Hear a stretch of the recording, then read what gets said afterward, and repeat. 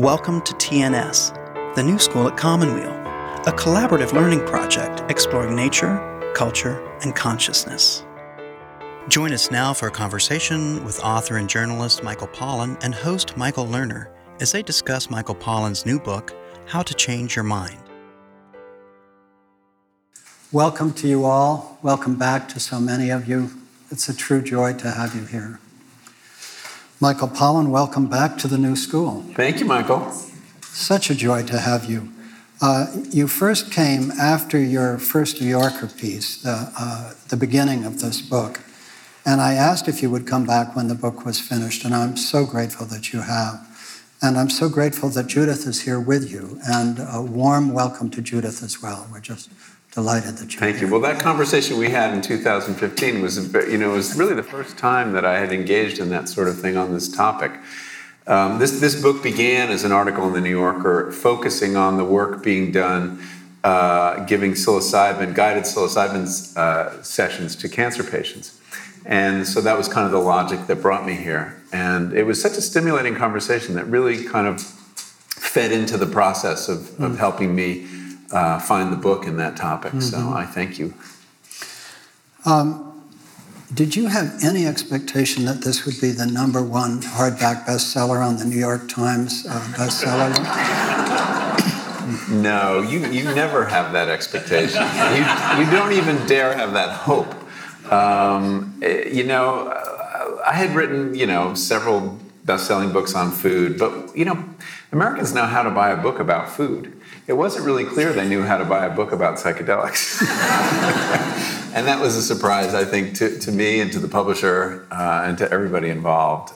It said something, though, about, I don't know exactly what it said something about, but certainly a willingness on the part of the culture to have a different kind of conversation about psychedelics. And perhaps something about, the fact that I guess I was the right messenger.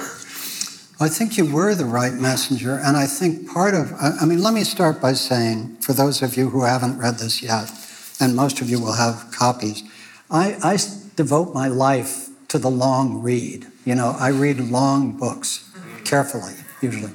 And this is a magisterial book. This is an extraordinary contribution. How to Change Your Mind, what the new science of psychedelics teaches us about consciousness, dying, addiction, depression, and transcendence.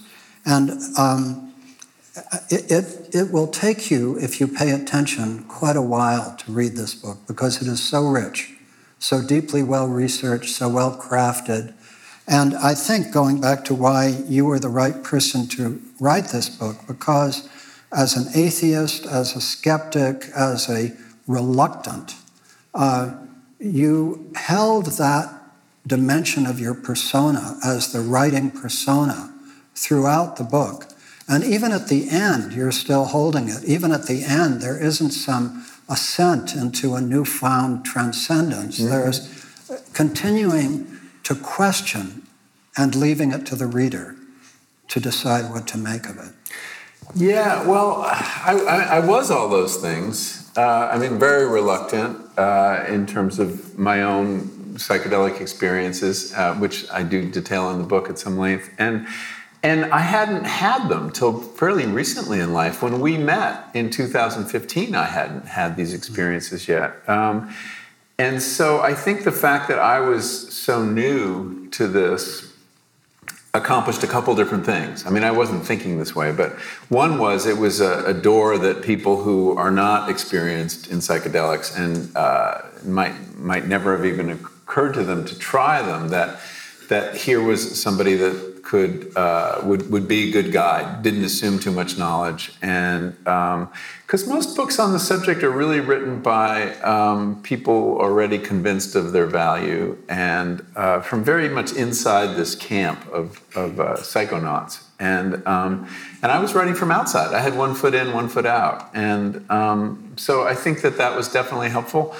And when you're writing, we were talking about this in your office, but when you're writing a first-person book, the decision to write in the first person is just the first decision. You then have to, and this will sound weird, you have to figure out which first person am I going to write as, because you have so many choices. You have so many identities, and you have to figure out which one is relevant to the topic.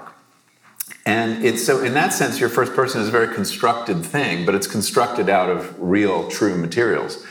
I can't write as a woman.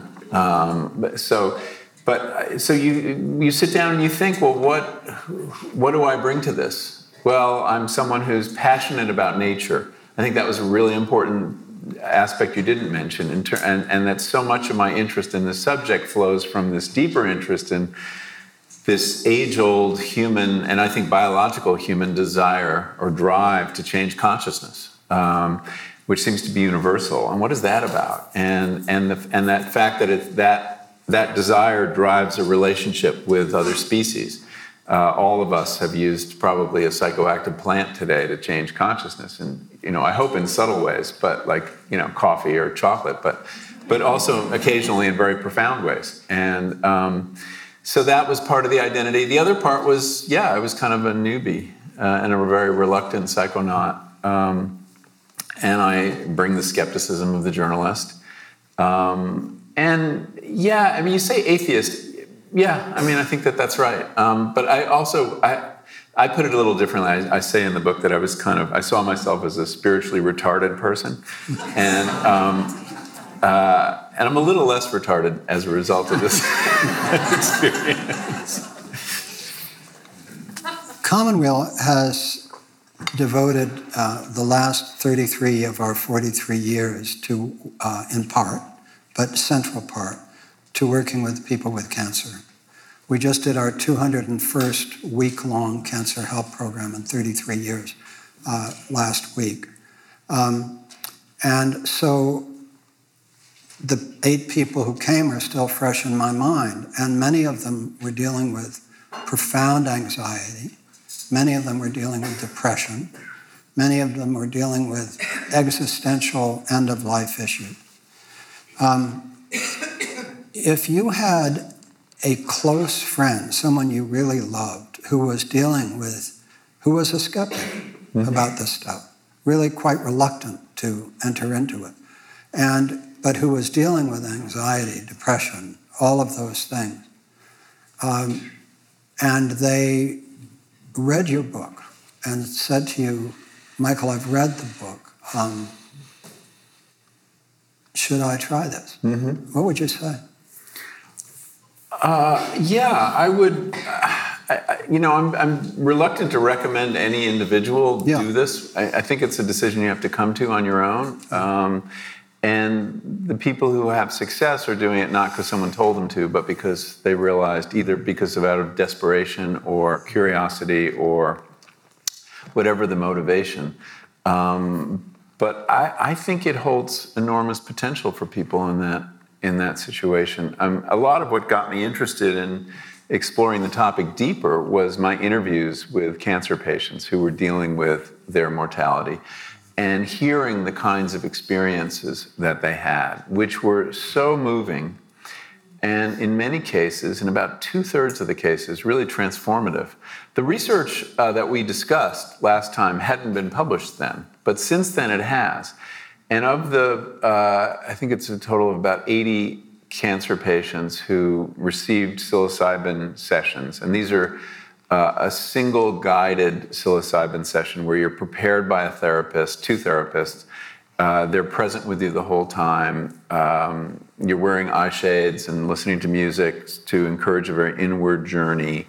And afterward, these guides or therapists help you integrate the experience, figure out what it means, and figure out how to apply it to the conduct of your life.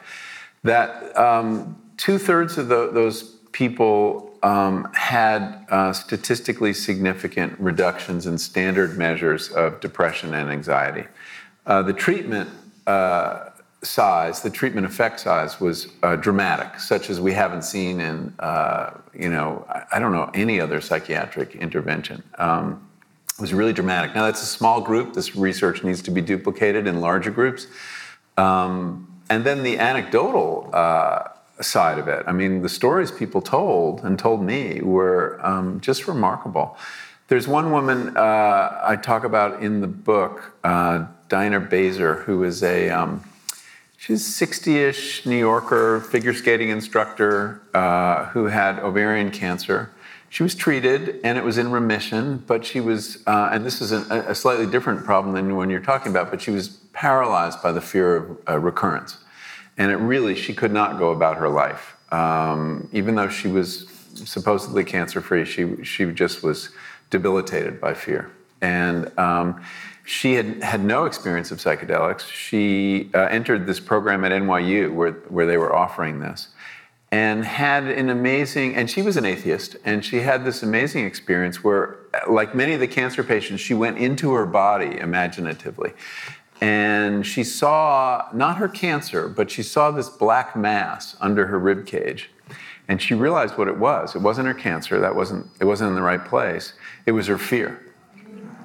And she'd confronted her fear, and when she saw it, she screamed out in a way that shocked the two therapists, because remember, they don't know what's going on in her mind. And she suddenly said, "Get the f*** out of my body." And the black mass evaporated. And afterwards, she said that she had realized that though she couldn't control her cancer, she could control her fear. And that making that distinction, figuring out what can you control and what can't you control, had liberated her. And so in the New Yorker piece that we talked about last time I was here, I wrote Dina Bazer's fear of death or fear of recurrence was substantially diminished. And some weaselly journalistic word to slide by the fact checkers. And she, and when they called her, the New Yorker fact checkers called her, and they read her the line and said, "Is this true?" And she said, "No, he got it wrong. My fear was extinguished." And I changed it. I happily changed it. But she also said something really weird, which was, she said, in describing her experience, she said, "I felt bathed in God's love." And I said, "But you told me you were an atheist." And she said, "I am an atheist. I'm still an atheist, but I felt bathed in God's love." I said, "How do you William James said the mystical experience is paradoxical, right? This was certainly paradoxical." She said, "We just don't have a word big enough for what I felt. God is the biggest word we have, so I'm going to use that word." And it's quite beautiful. So those stories, though, are really what made me realize I needed to have this experience to see what it was about, and that it wasn't enough to relate other people's stories. Beyond cancer, there are all these other things that you discuss, consciousness, dying, addiction, depression, transcendence. But let's just take depression and anxiety, which are widespread in the culture, perhaps even... And rates of which are growing very quickly. Rates of which are growing. Yeah. So here's a condition that we can medicalize it, and call it anxiety and depression and medicalize it, but it's an existential condition, right? So either everybody needs to go get a prescription, right? Or the culture in some way opens itself up.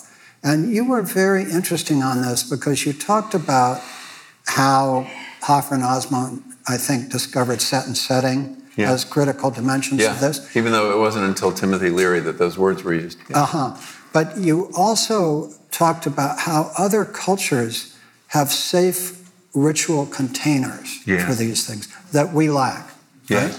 So here are these molecules that are accessible to us, that are being medically tested, and yet in traditional cultures they've been used for many thousands of years. How do you see the best way for our culture to open to the potential of these and at the same time create the containers of ritual and expectation that are safe enough to guide us through what is really very perilous territory when left just simply open? Yeah. So I'm glad you brought that up. I mean, I spent a lot of time in the book thinking about the lessons of the 60s. And for most people, that is when psychedelics came onto their radar. It came onto the culture's radar in a powerful way, both positively and negatively. When these drugs burst upon the West, and they really did burst upon the West, LSD is discovered, it's kind of invented in the 30s, but not discovered what it was until the 40s. when Albert Hoffman has his first LSD trip. And psilocybin doesn't really come to the West until 1957, when this very interesting character named R. Gordon Wasson, who was a banker at J.P. Morgan in New York and an amateur mycologist, goes to Mexico. He's heard rumors from Richard Evans Schultes and others that mushroom cults have survived since the Spanish conquest underground, and he finds a curandero who's willing to give him a trip, and he writes this 15-page article on Life magazine, which is a stunning piece of journalism in 1957. So suddenly these two molecules appear, but they arrived without much context. They were just drugs, and they were used that way, and they were often used very carelessly. And the lessons of their historical context were not offered to us for various reasons. First, LSD was new. No one knew what it was for a long time. But historically, as you mentioned, for thousands of years, many cultures have used drugs we would call psychedelic, whether it was mushrooms in Central America among the Aztecs and other native populations, or the Greeks, appear to have had a psychedelic that they used at an annual rite called the Eleusinian Mysteries. It was called the Kykeon. We don't know what was in the potion, but people traveled to other worlds and met the dead and went to the underworld, and so it sounds pretty psychedelic. It wasn't wine. And all these groups who used these substances did it with enormous care and scrupulous attention. There was always an elder involved, right? Somebody who knew the territory who was guiding people who were new. There was always, as you say, ritual and ceremony attached to it. You only did it at certain points, either to heal someone or because it was an annual ritual. So they had these cultural containers, and I think that's a reflection of their appreciation of the power and dangers of these substances. In fact, it was a capital crime in Greece to have anything to do with the Kykeon outside of this one rite once a year. For us, the molecules kind of arrived unclothed, right? They didn't have this, and I think that was part of what led to, the casualties that were a real phenomenon in the 60s. Although I should say that that's, often exaggerated for political effect. But, the fact is there were people who had psychotic breaks and things like that. And there were a handful of suicides. So the job now is, I think, to get back to your question, how do we devise an appropriate container for our culture? Because those cultures, they're not our cultures. We don't have shamans. We have doctors. And so one path we're on is devising a medical container. And that's all this research is on a traditional FDA track. Phase 1, Phase 2, Phase 3 trials, recognition by the FDA that this is a medicine, rescheduling. And there'll be regulations written onto who can prescribe these and under what circumstances. And I describe what that protocol looks like. As you suggest, it was really invented in the mid-50s, perfected, you could say. But it's the two therapists in the room. It's the eye shades, the music, a certain kind of preparation, certain kind of integration. It's a psychotherapeutic paradigm, and it's important to understand it's not simply the administration of a drug. It shouldn't be called psychedelic therapy. It should be called psychedelic-assisted psychotherapy, because it really is a package. Even though when you're doing your FDA test, you play that down because their model is for testing a drug. But everyone involved appreciates, I think, the critical value of the guide. How those guides should be trained, should they have a license of some kind, should they necessarily be psychotherapists, all that is up for grabs. So there will be this medical container, and it will have the power of Western shamanism behind it. Because fact is, when someone with an MD gives you a drug, it's much more likely to work than if I did. And there's a lot of power in that white coat. But is that the only container? Do we need another container? for what one of the researchers memorably called the betterment of well people. And that there's, a lot of the people involved in getting this research off the ground and even the researchers feel strongly that the value of these medicines extends beyond people who are, clinically depressed or suffering from cancer or whatever it is, and that we're all facing mortality. Not just cancer patients. Many people are dealing with depression or sadness. The kinds of disconnection that I think are common to depression and addiction and anxiety. And so how do you make it available to them? And that's the cultural work that I think needs to be done.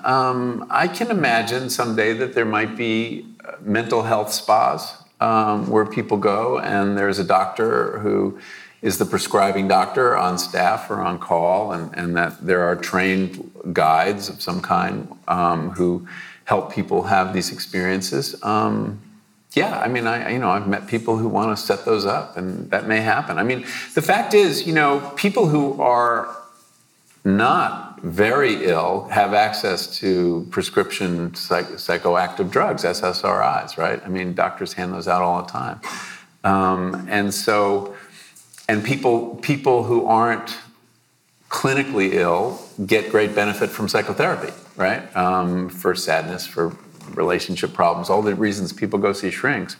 And those people too may have this available to them because doctors can prescribe off-label once things are approved. So I think it remains to be seen exactly what that container will be. I think that's very exciting cultural work that will have to happen. I mean, there are oncologists figuring out how to bring this into their practice. You could easily see that at a retreat center like this, if you were working with a doctor who could organize that kind of experience for people coming to your retreats.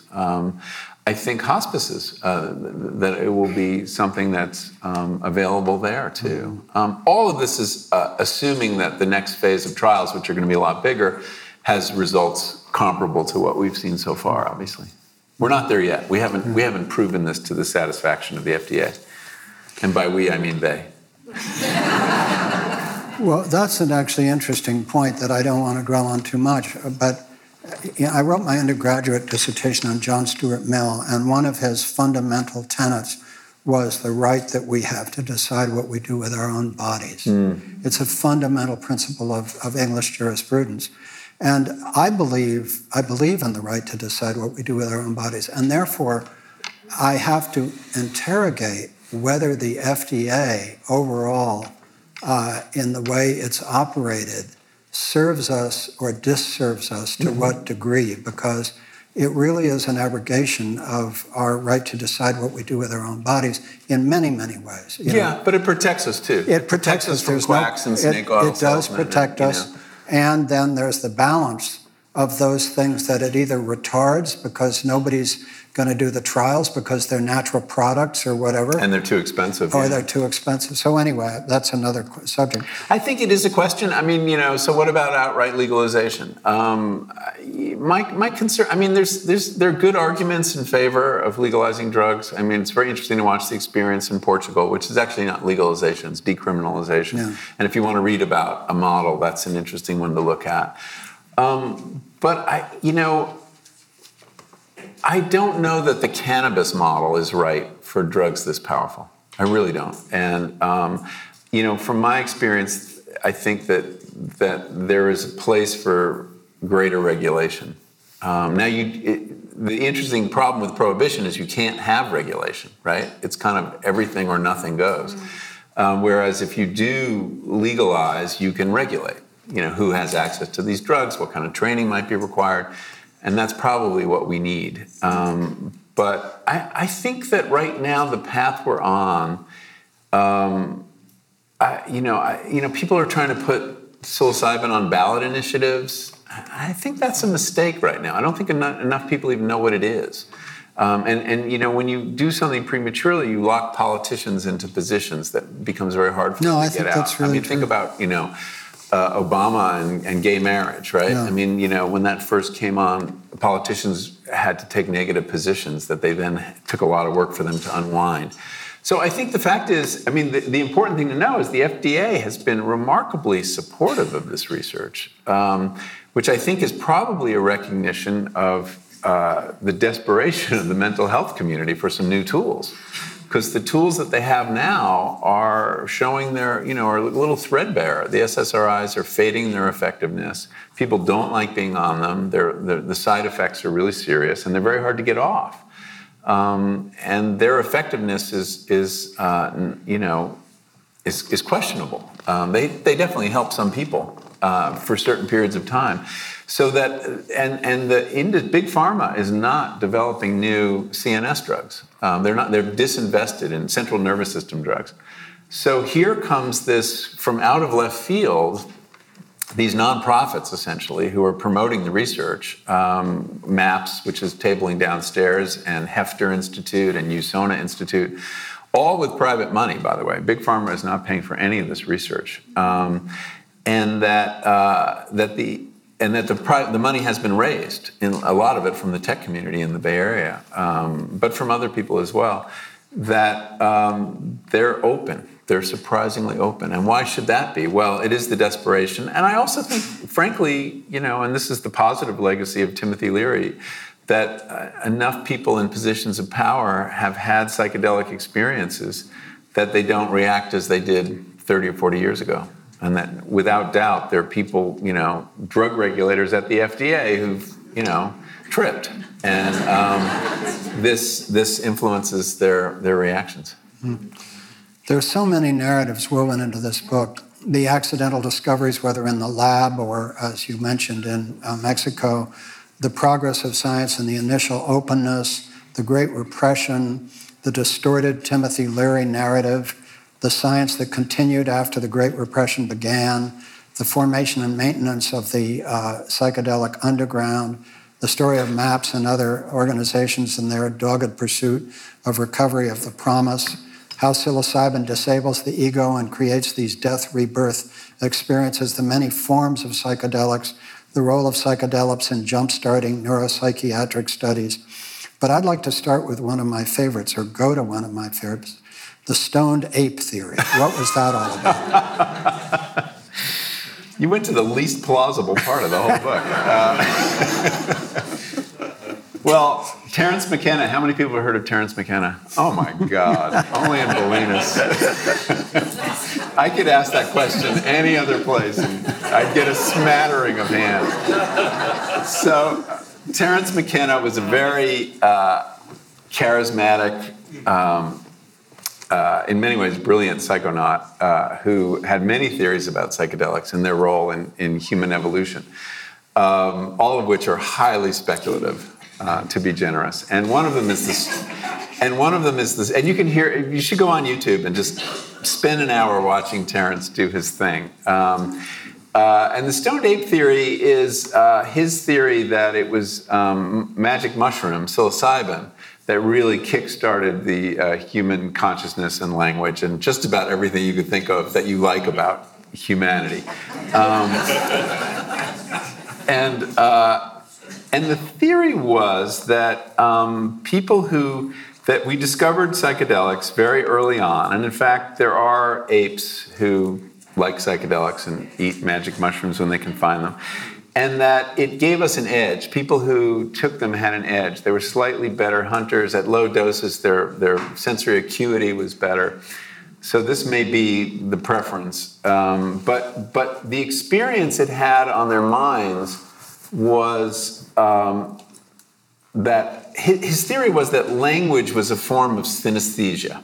Synesthesia is the cross-wiring of different senses, so that when you can smell a musical sound or see a note, that's synesthesia. And it's a very common experience on psychedelics. And he said language was a special case of synesthesia. You had this meaningless noise, and then you connected it to a concept, and it was the drug that allowed you to connect it, and that's the stoned ape. And language leads to the growth of the human brain and self-consciousness. You're listening to a TNS conversation with Michael Pollan and Michael Lerner. I have an easier time imagining that psychedelics contributed to cultural evolution than biological evolution. The one thing I can't follow, and maybe other people can follow it better than I can, is how these changes would end up in the genome. That the selective pressure, that the people who had this experience were so much more successful.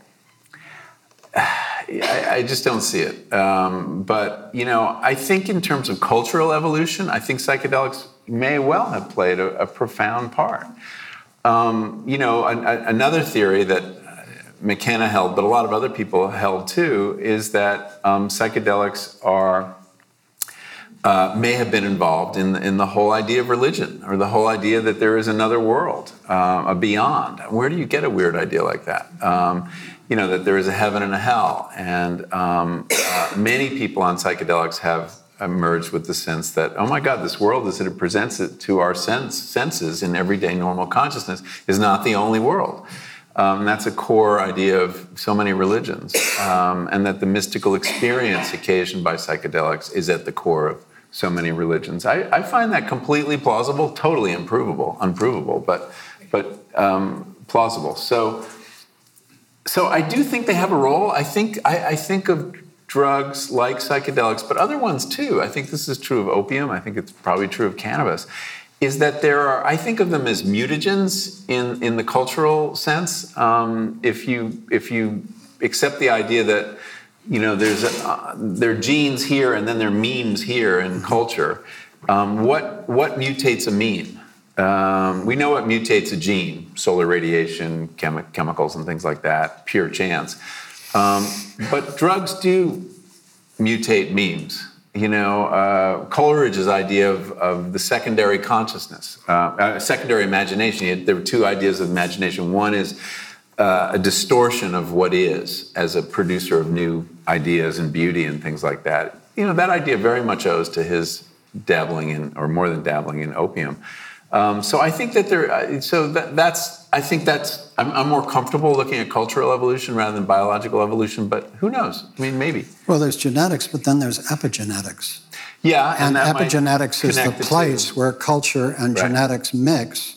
And in fact, it's really the inheritance of acquired characteristics is what epigenetics is beginning to re-demonstrate after, hundreds of years of dismissal. And that's not as neat a distinction as we think. Right.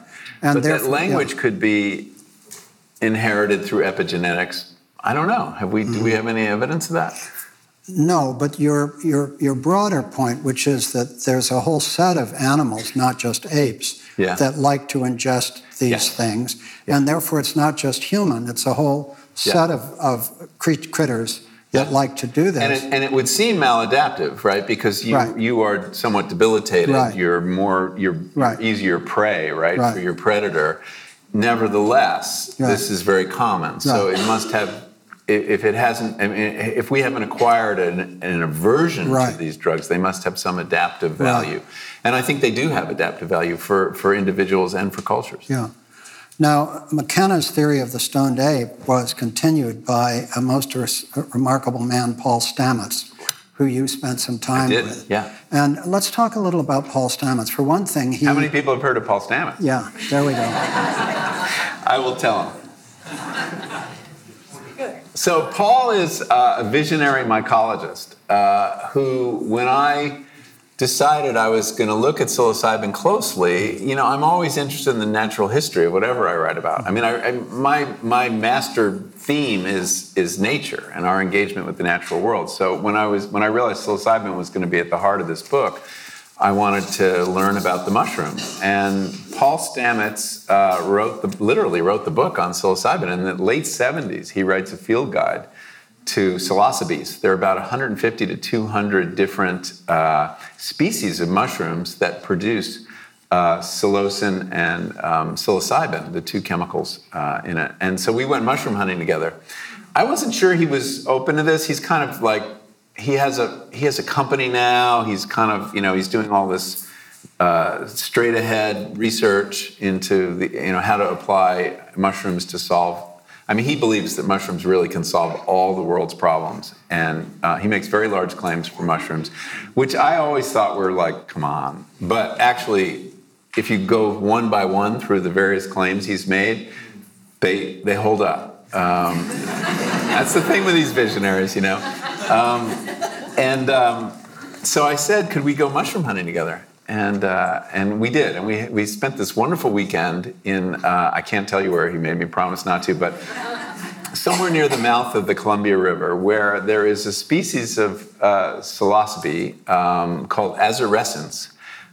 It's the only place it's ever been found, and it was found by him and identified by him and written up by him and named by him for his son, Azurius, who in turn was named for the color that psilocybin mushrooms bruise. So it's this weird sort of circular naming. We need a word in English for that. And we went hunting for these, and they're the most potent psilocybe known ever. And so we went hunting, and we found some. Not a great number, but we found them. I learned from that experience never to hunt my own psilocybes, that there are ones that look exactly like them that lead to, as the field guides say, an agonizing death. So you want to be careful. There are certain kinds that grow in like cow patties and stuff that are pretty easy to identify, but not these.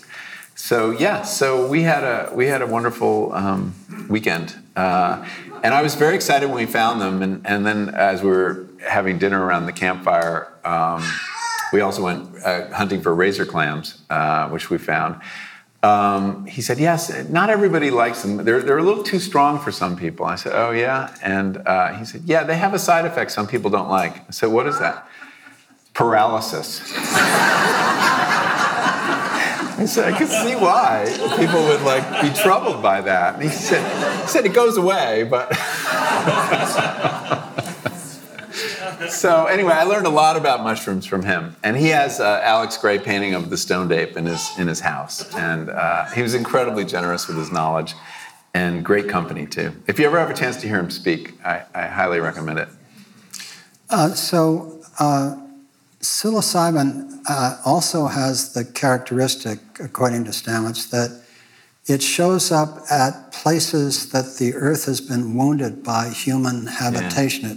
It shows up at the edge of parking lots, where there are Winnebagos, you may find psilocybin. Yeah. It shows up. He said at one point, this is the only time I've ever heard Paul Stamets make a joke. He's a very earnest person. He said, one of the indicator species for psilocybin are Winnebagos. And we did find some. They were, I thought we'd have to go into the wildest places, but they were like right near the yurts and the parking lots and things like that. And why is that? Because people carry them around. And, whenever you carry a mushroom, you are trailing spores, right? They're invisible, but they're always there.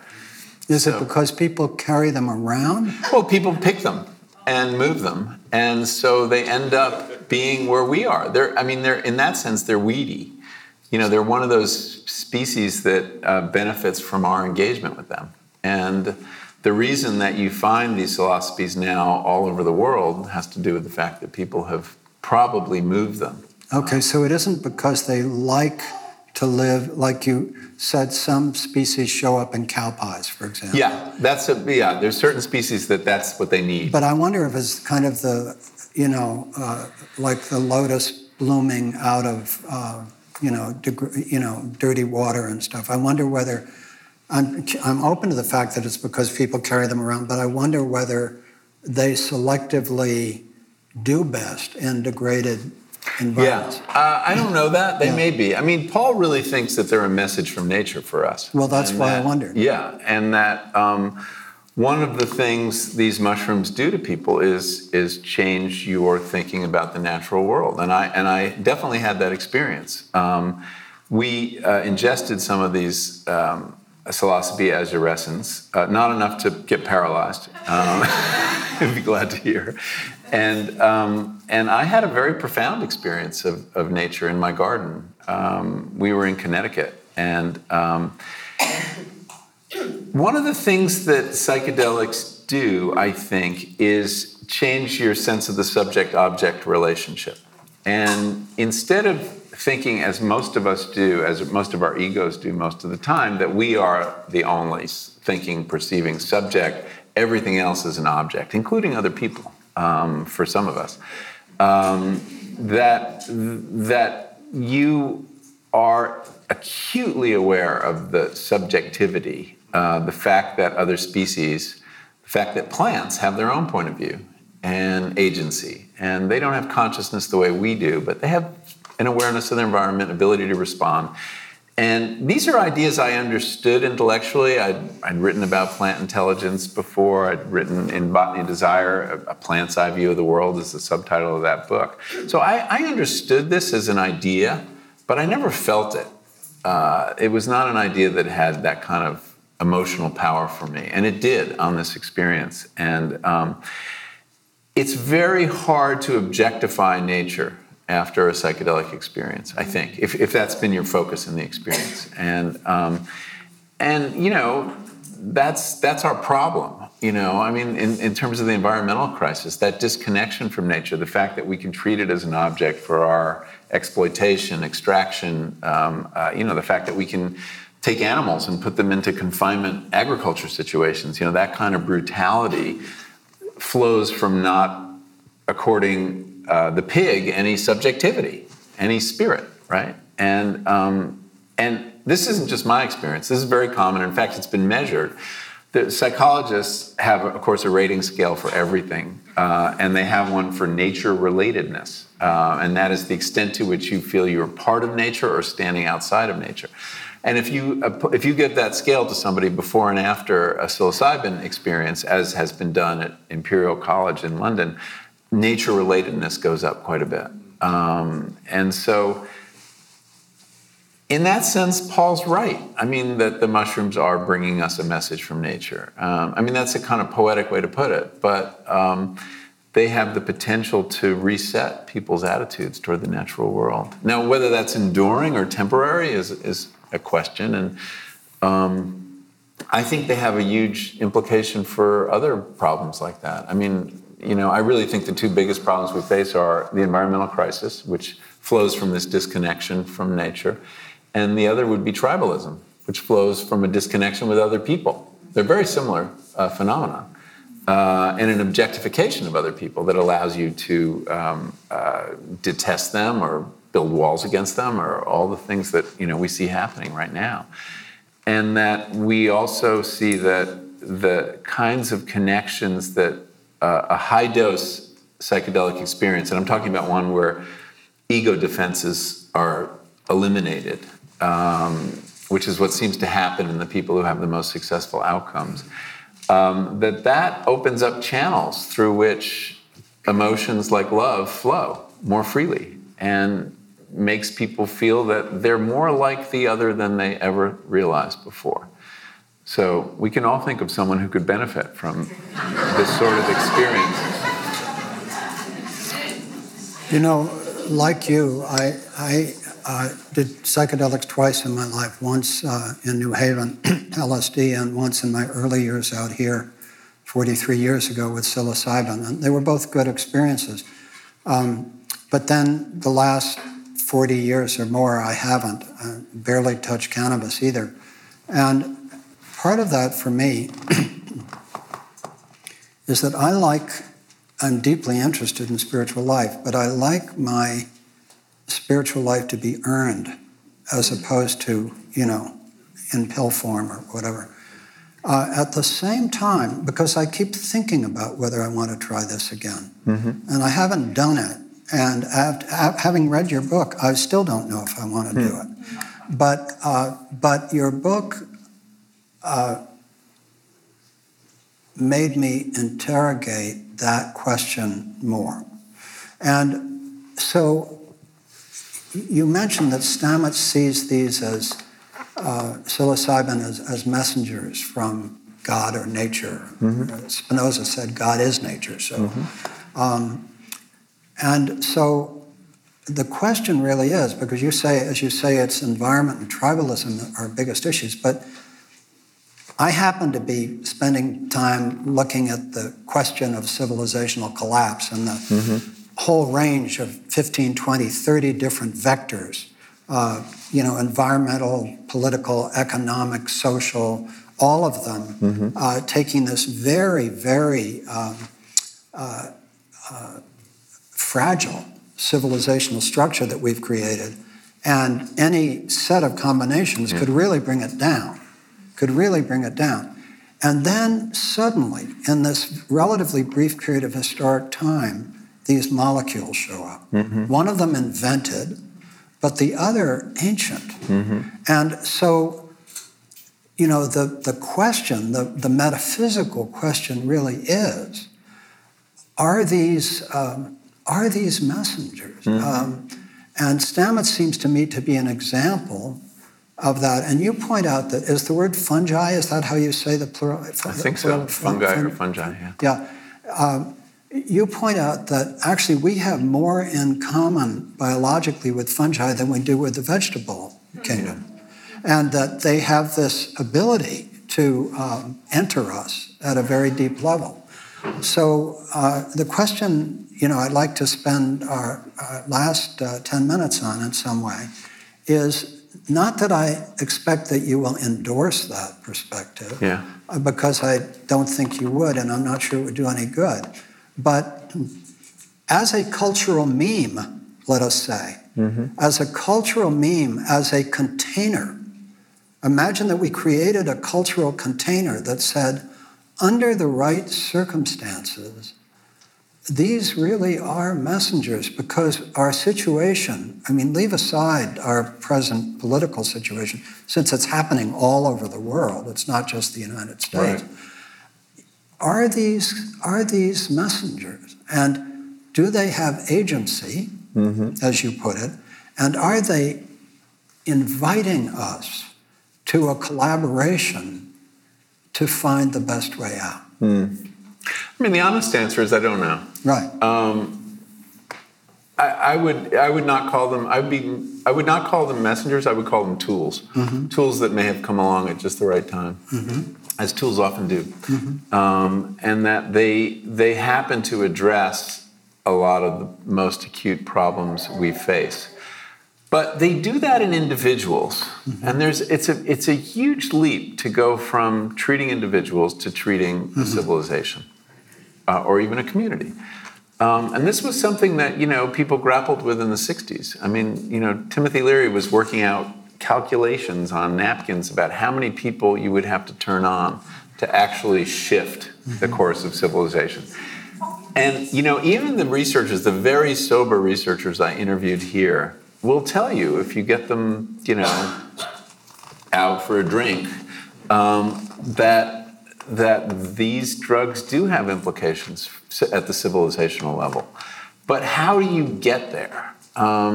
We don't really have a model for treating everybody. Fluoride is the closest thing we have. Putting this in the water seems ill-advised for all the reasons we were talking about earlier. So I just don't know. I think it's incredibly intriguing. I'm really struck by the fact that they do seem to have, our interest in them is blossoming again at a time when we are in this incredible moment of crisis, and that they can help us think about it and not just think about it, but feel about it differently. And so one of the big debates in the 60s and the 50s was when LSD came along, people had the same thought you just had, which was that, oh my God, this is what we need. This could change civilization. I tell the story of before Timothy Leary, Al Hubbard, this Christian mystic, spy, inventor, rum runner, you'll read about him. He's the most interesting character in the history of, he makes Leary's story seem boring. He too realized that and he had gotten a message from an angel who told him that he could get involved with something that was going to change the course of civilization. But his theory was turn on the elite, right? Turn on the best and the brightest and let this consciousness filter down. So he gave it to computer engineers and artists and people in the church, in the Catholic Church. And Leary was more of a populist. He was like bottom up. They both, neither succeeded finally in that. But that's the hard work that, we have this tool.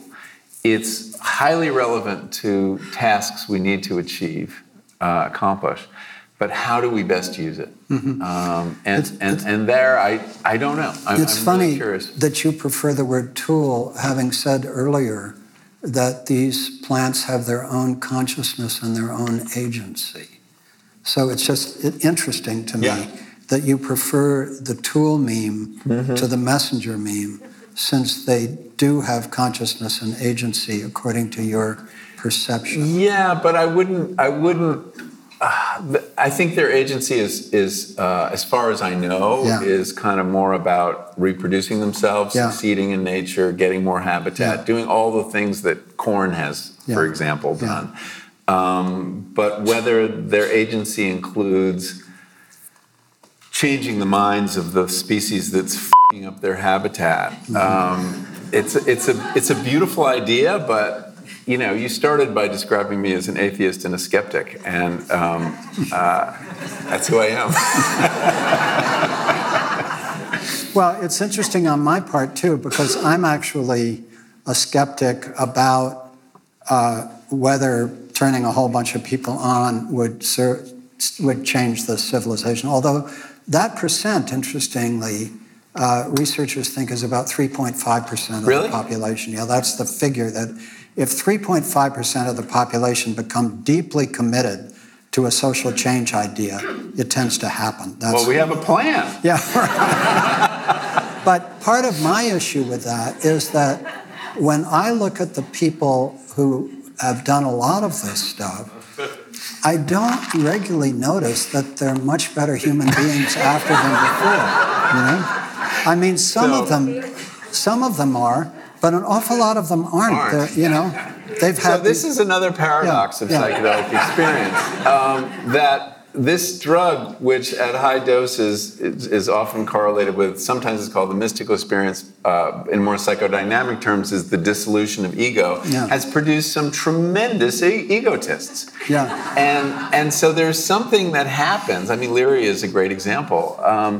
You feel, I think, that you've been given a precious key to the meaning of everything. And that leads to an ego inflation. Even if that key was the ego is your problem. So it's a paradox. It definitely is a paradox. And but I take your point. Speaking of cultural containers, I gave a talk this morning at the Integral Yoga Institute in San Francisco on the 3 yogas of the Bhagavad Gita.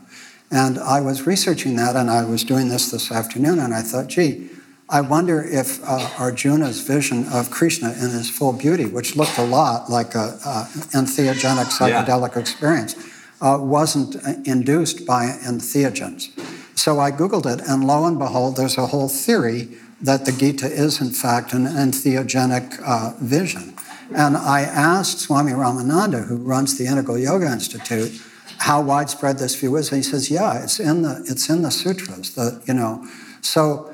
And then you said there's a lot of buried psychedelic use. There's a lot of buried, and you said that the Christian benediction of blood and the body of Christ, the cup of salvation, is sort of a watered down version of that experience. So I wonder, and I just wonder, whether we live in a period of the apotheosis of doubt. Right? Doubt has become our default, that if I are designed, trained to doubt, right? But I wonder if a return not to belief in the cognitive sense, perhaps not even to faith in the deeper sense, but to trust in the deepest sense, I wonder whether some return to trust in the healing power of nature, and that the way out, and then that brings me back to wonder whether nature itself, even though I'm skeptical about tripping our way out of this, but whether that communion, which you said is characteristic of the psilocybin experience, whether that deep communion with nature, the trust, might somehow reorient us. Might somehow take us away from the apotheosis of doubt back into a recognition that, nature is beautifully designed, and it has agency. And perhaps somehow with prayer, this might reorient it. Let me say two things about that. First, I think you should re-examine your idea that drugs represent a form of cheating compared to the hard work of meditation and all that kind of stuff. Yeah. There's assumptions built into that are a little bit Puritan. It is a shortcut in that sense, and it's been a shortcut for a lot of people that has kicked off the hard work of meditation and things like that. But that doesn't change the nature of the experience. I don't think it makes one better or worse. Houston Smith wrote about this quite a bit, and he said, it's for all intents and purposes, it's indistinguishable, a mystical experience achieved using a molecule versus. And Aldous Huxley wrote about this too, that whatever that hard work experience is finally a neurochemical experience in the brain. And there are many ways to get there. But we assume that the harder you work, the more legitimate the experience is. So just raising that as a question. That's helpful. I take that. On the trust issue, I think that's really interesting to use the word trust and not faith. One of the things that in the preparation sessions that happens is that you are encouraged to trust and to surrender to the experience, which is the hardest thing for people to do. So what the guides will tell you at the beginning is that when you see anything frightening, don't turn and run from it. The worst thing you could do, if you feel you're going crazy, if you feel you're dying, if you feel your sense of self dissolving, go with it. Surrender, trust. And that's the key to a positive experience. And there's one person I interviewed in the book who was a philosopher at Johns Hopkins, I think, and he played with this idea during his experience, and he was having these very kind of frightening moments. And there are moments where anxiety builds and you see something really terrifying.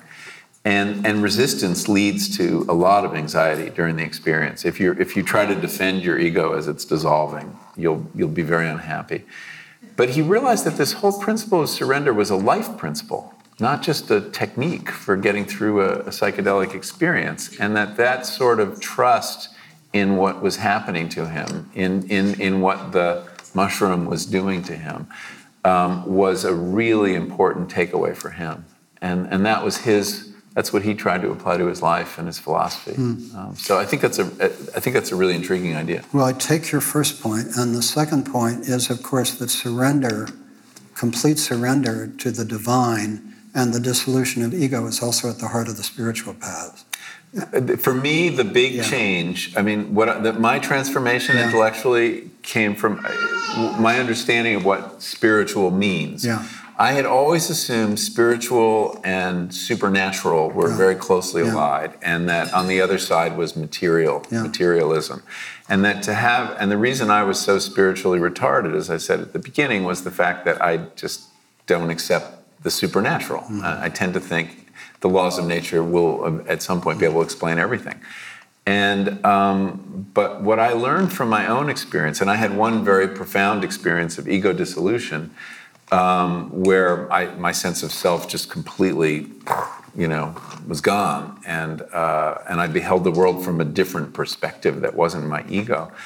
Was that the opposite term of spiritual was not material; it was egotistical, and it is ego consciousness that prevents the kind of profound connections to the other, whether it's other people, through love, or nature, through a sense of absolute kinship, that it's the ego that patrols those borders and that keeps us from making those connections. And that when you can actually put down those barriers, those defenses, is when the spiritual connections flow. And that was like, oh, that's what spiritual is, at least for me. Yeah. And that was an important learning. And I do have the psilocybin to thank for that. Yeah.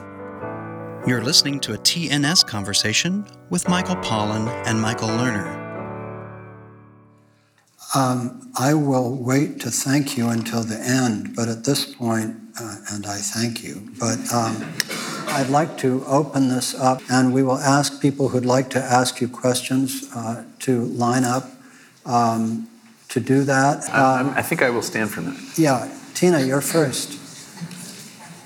I would be so interested to hear you cross-reference Ayelet Waldman's A Really Good Day and Johann Hari's Lost Connections. What was the second name? Johann Hari, Lost Connections. Oh, I don't know that book. Oh, goody. Oh, yes, the book on depression. Yes. Well, and anxiety. Yes, I haven't read that book. I've read his work on addiction. I think he's a really interesting writer. Yes.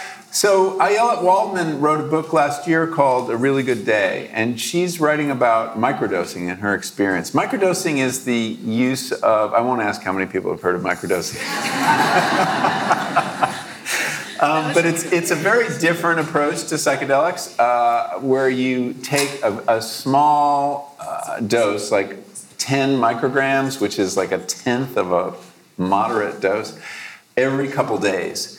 Or you do it with psilocybin. And it's not enough to render you ineffective in your everyday life. But supposedly is very helpful to people dealing with depression and anxiety, and makes them people report feeling much more creative, and adds a little sparkle to life. It's really intriguing, the anecdotes, and her anecdote is very powerful, that it really was healing for her, and it's a book well worth reading.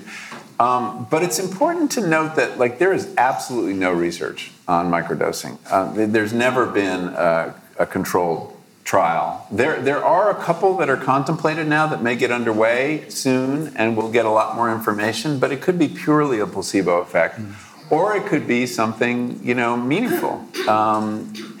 It strikes me as a classic fate it's what capitalism does with a drug as disruptive and transformative as LSD, which is to turn it into another productivity drug, like Ritalin or SSRIs or whatever. Just drugs that allow people to function more in the system as it is, rather than questioning the system as it is. But okay, you can have both. So we'll see. So I didn't give it, I talk about it in the book, but not at great length, because I really did try to stay, deal with the science. And everything I'm writing about is stuff we do have surprisingly good research about. Well, my question is that back in the 60s when I did more psychedelics, my experience was always, visual. That's what I remember going forward. And one experience was actually drawing and seeing the line from my pen just continue the drawing as I stood there watching this still pen, which affected me hugely. And today I think it's like I still remember that experience when I get caught with, you can't do this, or that fear factor. So I wondered if those kind of experiences really transform us at that moment going forward. What, those very particular ones, like the woman with her dark spot. Yeah. So what endures, you mean?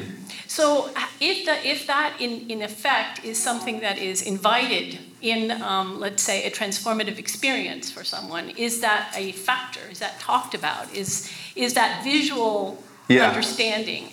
Just like when you were talking about the communion with nature, I remember that aura around leaves that were alive, and that picture is what stays with me. So maybe if you could just talk a little bit about the visual. Yeah, so a couple points about visuals. One is that the guided experiences tend to be somewhat less visual, in that you're wearing eye shades and you're not dealing with visual information coming in. It's all imagined or previously experienced visual imagery. Nevertheless, there is sometimes very powerful visual material. I had a couple experiences on ayahuasca that were, what remains of them is a couple images. And that they're almost like visual koans that I think about a lot, because I don't know what they mean. Right. Like yours. I mean, that sounds like a kind of stunning experience. I had this experience. I was doing ayahuasca in a situation where traditionally you do it overnight and it's dark, and it should be dark, but we had to start before it got dark, and so we were wearing eye shades. And the bands on these eye shades, these black eye shades, were very tight, and I could feel them on my temple. And gradually they turned into steel bars, and the bars multiplied, going all the way down my body. And I was trapped in this steel cage that corseted me very tightly, and it was potentially a terrifying image. And then I looked down and I saw at my feet this little green shoot. And this plant, this vine, starts winding up along the bars, using the bars in a positive way, right, to get access to the sunlight, and showing me a way out. But it wasn't a way I could follow. And I kept thinking, well, only plants can't be caged. Only animals can be caged. You can tell me what that means. So do you think the visual was something you would take forward easier than a, let's say, awareness or revelation? Yeah. I mean, one of the theories of psychedelics that a Brazilian neuroscientist offered to me that I mentioned in the book in passing, and we can't prove this, is that you see your thoughts very often. And one of the curious things that we know from neuroscience is that whether you're seeing me now or remembering seeing me tomorrow, this exact same circuits in your visual cortex are activated, which suggests something is suppressing your ability to see me tomorrow. That we should be seeing our thoughts all the time, but it would be impossible to drive a car. I mean, think about how maladaptive that would be. So that there's something repressing our ability to see our thoughts and our memories in this very vivid way. And that psychedelics may release that. It's an interesting theory. Yeah, sure. Hi. Two things. The MAPS program, which works with in similar ways with therapy, except they use MDMA. Yeah. And then with the program now you're talking about is with psilocybin. What I'm wondering, within the realm of PTSD, which both of them speak to and work with, just your thoughts. Sure. Trauma. So MAPS, the Multidisciplinary Association of Psychedelic Studies, the organization that's tabling downstairs, has focused their work, Rick Doblin founded it in 1986, has focused their work on MDMA, or ecstasy, which is a powerful therapeutic drug that was used, in fact, commonly in therapy, especially in the Bay Area, until it was made illegal. It became a party drug. In 1985, it was made illegal. The qualities of MDMA are somewhat different than psychedelics. I don't consider it a psychedelic. Rick considers it a psychedelic. But he considers almost everything a psychedelic, including cannabis. But it works on a different set of brain receptors. And the experience is, I'm told, different. I've never tried it. It's particularly useful in dealing with post-traumatic stress disorder because it appears to deactivate the fight or flight response. And then it allows people to take very painful memories out and look at them without the emotional charge that's gotten attached to them. And then when they store them again or reconsolidate them, some of that charge has been lost.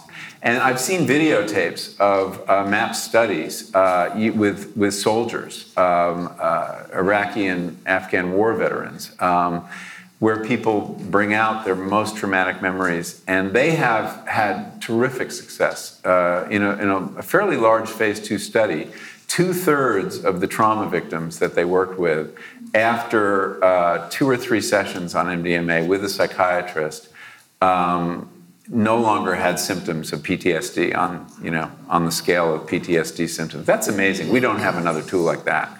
So that research is now moving into phase 3. And that'll start this summer. And of all these alternative therapies using these illegal drugs, that will probably be the one that will be approved first. Because the need is so acute for soldiers, for victims of sexual abuse, and it appears to be very, very effective. Trauma does come up with other psychedelics too. I've talked to people who on ayahuasca in particular will often surface forgotten traumas, which can make the experience difficult. And that's another argument, at least when you're doing these high dose experiences, for having a guide, because who knows what's going to come up, and you might need help dealing with it. Yes? On behalf of my sister, I wonder if you have any information on psychedelic trials or even anecdotes that relate to Alzheimer's and other dementias. Yeah, so there's some talk about doing some studies around psychedelics and dementia. and Alzheimer's. Nothing's really gotten off the ground yet. There was a research study that was published last week in Cell magazine that had some very provocative findings that psychedelics, including psilocybin, LSD, MDMA too, in this study, I think, encouraged the branching of brain cells. Additional neurites and dendrites were formed. Now, this was found in mice or rats and fruit flies and in test tubes. So it's a long way from being proven in humans, but it's very suggestive. And that there's in depression, I know, and this is probably true in dementia too, there's a pruning, an over-pruning of connections between neurons. And so that if something like this could contribute to neuroplasticity, that might suggest some pathways for new drugs. But it's all still in a very speculative place, but there are definitely people thinking about the question you're thinking about. Thank you. Thank you. Thank you. This has been fantastic. I'm a doctor of Chinese medicine, and thinking of psychedelics as a therapy or as a medicine moving forward, you would say that there are not many good examples. What guidelines or what elements would you hope the healthcare industry considers as we move to the coming years? Well, I mean, I encourage them to be open to it. I mean, the psychiatric establishment, still, somebody did a survey recently of psychiatrists, and a lot of their thinking about psychedelics is kind of stuck in, circa 1965. I described a psychedelic experience of my own in an article in the New York Times 3 or 4 weeks ago, and a psychiatrist, a prominent psychiatrist from the University of Pennsylvania, wrote in to warn people because you could have a psychotic episode like Michael Pollan did. And,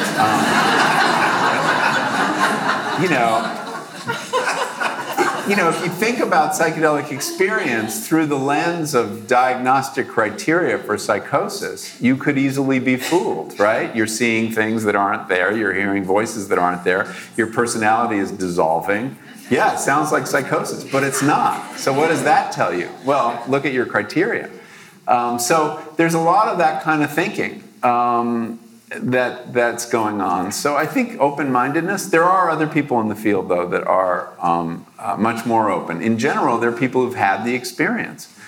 And, when psychedelics first came on the scene, people called them psychotomimetics, in that they seem to mimic psychosis. On paper, it's certainly what it looked like. And the original thinking that was LSD would be good to help us understand schizophrenia because the doctors could have a schizophrenic experience and be more empathic. And then the doctors started taking the medicine and realized, no, this isn't psychosis. This is something else.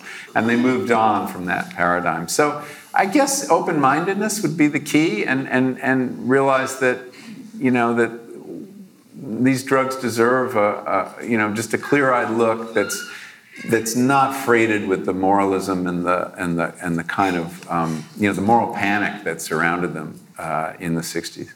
So thanks. Thank you. Hi. This has been a great talk. Thanks very much. In terms of open-mindedness, my wife and I were just whispering in the audience, and I said, I like him. He's kind of a skeptic. And she said, he's very open-minded. And I said, well, he's not so open-minded that his brain falls out. So I really appreciate this kind of scientific approach that you're taking. I think it's really interesting. I'm a big fan of Sam Harris. I know you're on his podcast recently, and I haven't listened to it yet. But he has a very, very similar stance around psychedelics, I think. And he draws a very interesting connection between meditation and taking psychoactive drugs, and the connection being kind of this dissolution of the self that you were talking about. This, ego fades away, and we see things very subjectively. So I'm just curious how you see, or if you see, like the intersection of those things as therapies or as practices. Can they be used? Should they be used together? And maybe that's obvious, but how do you see those kind of playing together? It's a great question. So one of the really interesting findings from the research, when they began doing fMRI imaging of people who were tripping, they would actually give you an injection of psilocybin or LSD and slide you into the tube, the fMRI tube. Can you imagine? We owe a debt to these volunteers. Nobody's willing to volunteer for that, I can tell. And they made these images of the brains, and they were very surprised to find that one particular brain network was downregulated dramatically. It's something called the default mode network. And it's I had never heard of it. And in fact, the researcher who did this research had to look it up and figure out what was going on. But it's a network that it's in the midline, and it connects parts of the cortex, which is, executive function, the evolutionarily most recent. It's what's big in humans is the cortex, to older, deeper regions involved in memory and emotion. And it's a hub in the brain, very important transit hub, and it's a regulator of global mental activity. It's one researcher called it the orchestra conductor. This goes offline during a high-dose psychedelic experience, and it correlates with people's feeling of ego dissolution. So what does the default mode network do? Well, it's involved in self-reflection. It's involved in theory of mind, the ability to attribute mental states to others, very important in moral reasoning and things like that. It's involved in time travel, the ability to think about the past or the future.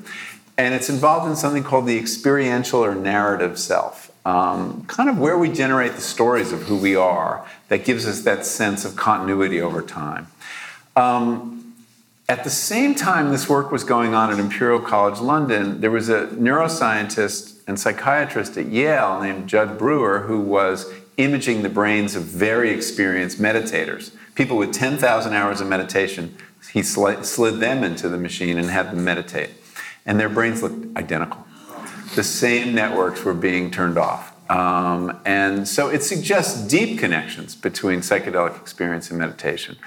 And that I interviewed Judd Brewer and spent some time in his lab in Massachusetts. He's now at UMass. And he felt that there was a role for psychedelics in kickstarting the meditation process for people, which is historically exactly what happened. I mean, a great number of the best-known American Buddhists, people like Jack Kornfeld, Joan Halifax, began with psychedelics. And they were looking for a way to, you can't do psychedelics every day. They're not a practice. And so meditation became the way to achieve similar states of consciousness, egolessness, in everyday life. And I think that the presence and influence of American Buddhism and mindfulness. John Kabat-Zinn too talked to me about his important psychedelic experiences early on. I think. And it is how I've been able to carry forward a lot of what I learned. It has made me a better meditator. And that I think once having had a sense, somebody told me last night the Buddhist term, there's a Buddhist term for this, maybe someone knows it, but having had a sense of the destination that you're trying, where you're trying to get in terms of, I know you're not supposed to strive as a meditator, but we all do. That having had that, having a glimpse, a sample of that kind of consciousness makes it easier to achieve it. So I think there are very rich possibilities here. So thank you. Thank you. Hi, Michael. Hi. My name's Yogi. I'm an environmental philosopher, and I have two intertwined questions. Just last week, I organized the 18th Annual Biosemiotics Gathering at UC Berkeley with your colleague Terence Deacon. Mm-hmm. And in biosemiotics, we basically look at a hermeneutics of biology. So you've said several interesting pieces about, the dangers of approaching these experiences outside of a context, and of how microdosing is, could be just part of this workism of a capitalist network, etc. Mm-hmm. At the same time, I'm very curious about your seemingly middle-of-the-road stance on science, and of, we're talking about psychologists and psychiatrists giving these experiences, but if you went to Latin America and actually dealt with people who have been working with these medicines for thousands of years, they would say, here it's the blind leading the blind. So Richard Doyle at the Penn State University has coined the term ecodelic, because he talks about the ecological part of any psychedelic experience as being extremely important. And of course, that's everything that we bring in beforehand historically, but also our lived environment.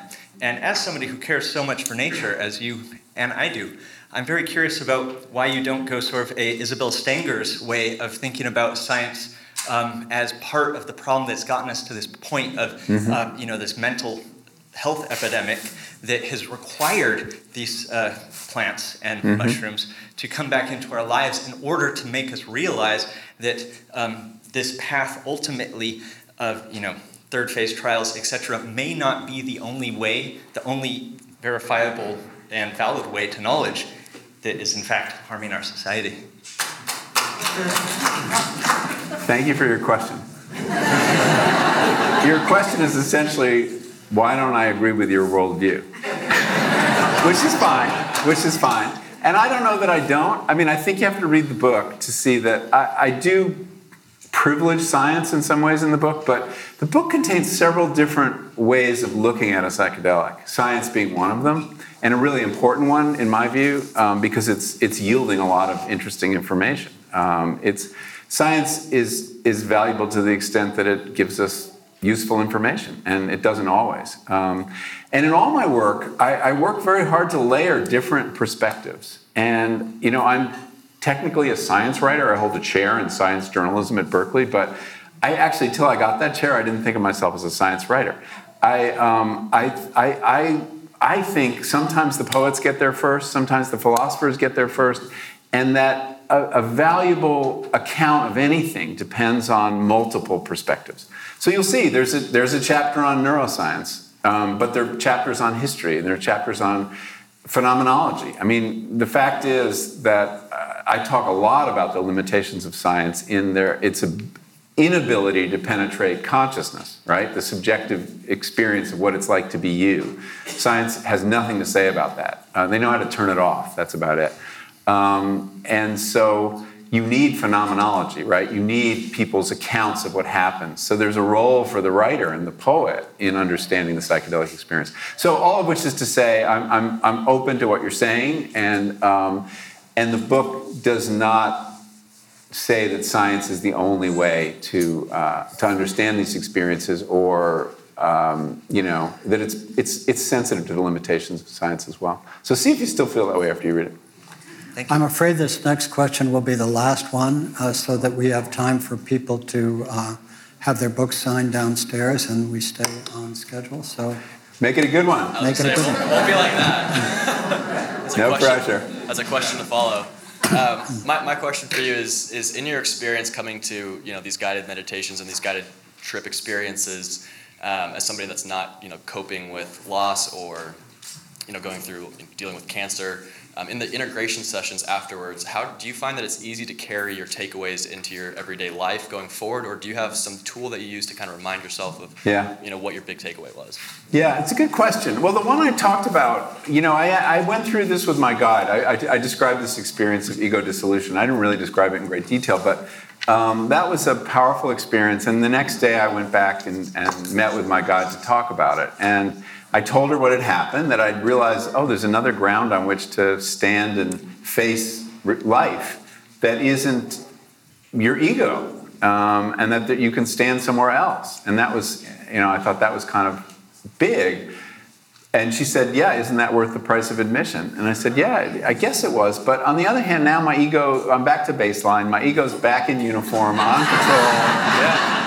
So what good was that? And that's a big question. How do these experiences get carried forward? And she said, well, you've had a taste of that other way of being, a somewhat less defended way of being, a somewhat less egocentric way of being, and you can cultivate that. And I asked her how, and she said meditation. And that is certainly one way I've worked to cultivate it. But, as we understand learning is the exercise of circuits in the brain. And so you have these new circuits that are temporarily created. If you have the book in your lap, look at page 318. And you'll see a wiring chart of the brain on a placebo and the brain on psilocybin. And all those lines are, in the psychedelic one, are new lines of connection. between networks. Around the edge of the circle are the different brain networks. It's wonderful being able to do this. It's like teaching a class in school with a textbook. But the point is, having had that experience of this non-egoic consciousness, that's in my mind somewhere. So the challenge is, how do you exercise it? And the more, it's the same with depression or addiction. You're exercising a negative loop, right? But they're positive loops too. And so the more you think about it, the more you exercise that kind of being, the more it becomes part of you. It becomes something you've learned. That at least is the theory of what mental learning is. And so all the psychedelics do is create temporarily new lines, new connections. And then it's up to us to exercise them. Thank you. Thanks for your great question.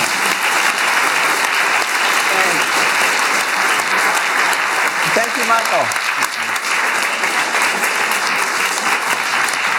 I want to, first of all, thank you all for coming. And secondly, to say 3 organizations, Point Reyes Books, Mesa Refuge, and Commonweal, contributed to this. So I want to ask you to patronize Point Reyes Books. Yes. I want to ask you to give to Mesa Refuge. And I'd like to ask you to support the New School at Commonweal. What makes this possible is your support. That's how the New School works. So thank you, Michael Pollan, for